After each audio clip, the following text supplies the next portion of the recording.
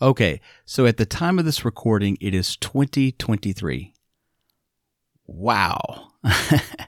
If you are in my age demographic, Gen X or older, that year still sounds so crazily futuristic, doesn't it? As a kid, whenever you thought about a year like 2023, it just seemed so Blade Runner-ish, like flying cars and hoverboards. Well, hoverboards are from Back to the Future Part 2. I digress. But some things came true and some didn't. Some things we didn't predict. Smartphones, for example. I mean, we had an idea of where that technology was going, but not really that so much would be packed into a single device that fits in your pocket or purse. And maybe some predictions haven't come to fruition yet, but they're on the way. We might not be in flying cars yet, but the cars are starting to drive themselves. But the one thing that sticks out to me as peculiar, though, is that we haven't seemed to slow down. You might wonder, well, Mark, what do you mean? I mean, of course, we're moving faster than ever. It's 2023. But that's just it. Shouldn't we be moving slower? That is, with AI and automation and self-driving cars and everything, from our music collection and calendar book to our video camera and the Encyclopedia Britannica, now jam-packed into our phone that fits in our pockets, life should be simpler, right? Why isn't it? Why are we now booked up more than ever before? Why do we still work 40-hour work weeks or more? As a highfalutin lawyer, which I was, I easily put in 60-hour work weeks, sometimes more. Doesn't that seem counterintuitive to the idea of creating technology that is supposed to do so many of our tasks in nanoseconds? I mean, shouldn't we be kicking back, smoking a cigar? I mean, that's my preference. I mean, shouldn't we be reclined in a hammock or something while robots and AI programs do all the stuff we used to do? Is it just out of tradition that we continue to work a 40-hour work week because our parents and grandparents and all the generations before needed to work that much, at least that much, to put food on the table? Somehow we feel guilty if we don't do the same. Lazy even. But listen, huddle up here. I'm not talking about being lazy. I'm talking about spending more time on what you want to do, spending more time with your family. And specifically, in this Zen Slider, a shortened Zen Sammich episode, I'm talking about the joys of intentionally living slowly. You're listening to Zen Sammich, a podcast for the independent mind and anyone who embraces life despite its absurdities. Join former attorney and professor-turned-Japanese papermaker Mark Reed each week as he talks with creative, inspiring, and influential people, or as he shares his own research to help make your world a little better today than it was yesterday. Let's explore the beauty and advantages of living slowly, like why you would even want to. It's no secret that our modern lives are inundated with constant distractions and a never-ending rush. But what if I told you, and for those of you who know, I left my lawyerly life back in the States and now live in the countryside of Japan, so I do have a bit of first-hand knowledge on this matter. What if I told you there's an incredible joy in slowing down?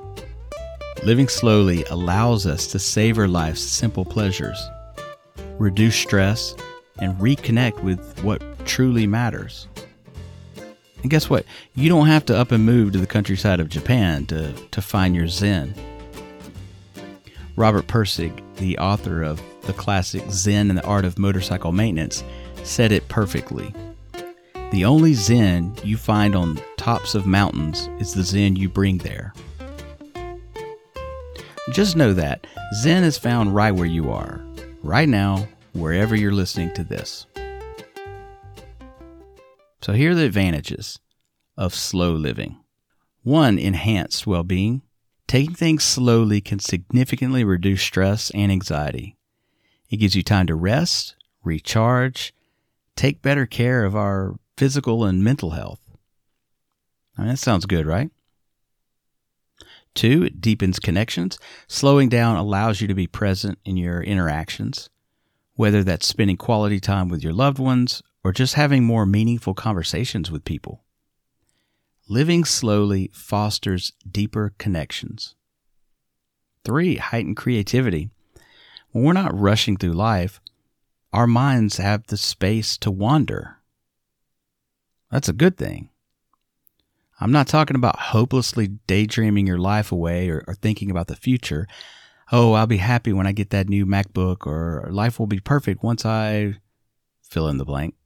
I'm talking about allowing space for your mind to create and be innovative.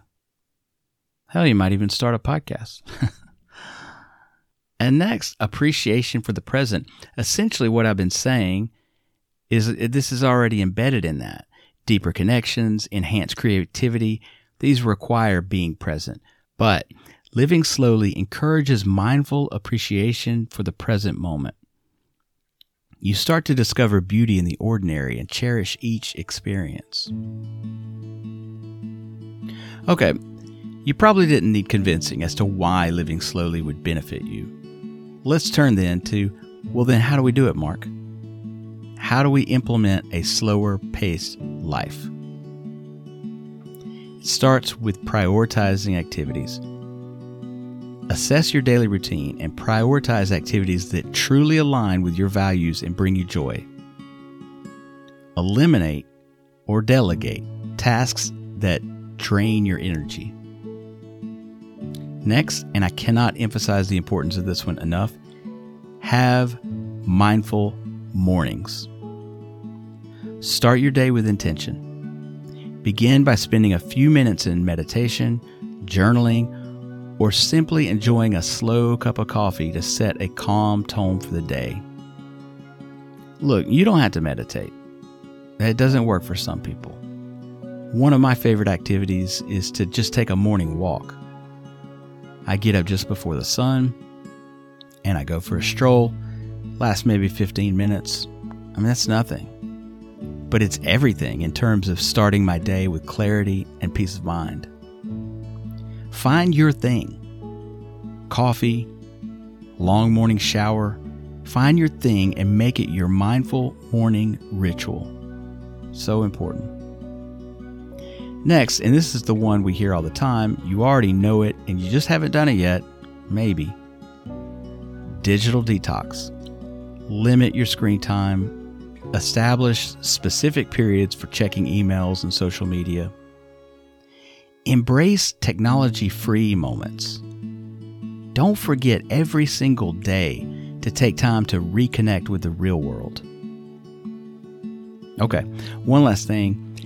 Nature and movement. Spend time outdoors. You don't have to be outside around the clock or anything, but there's just something different about being outside than there is inside.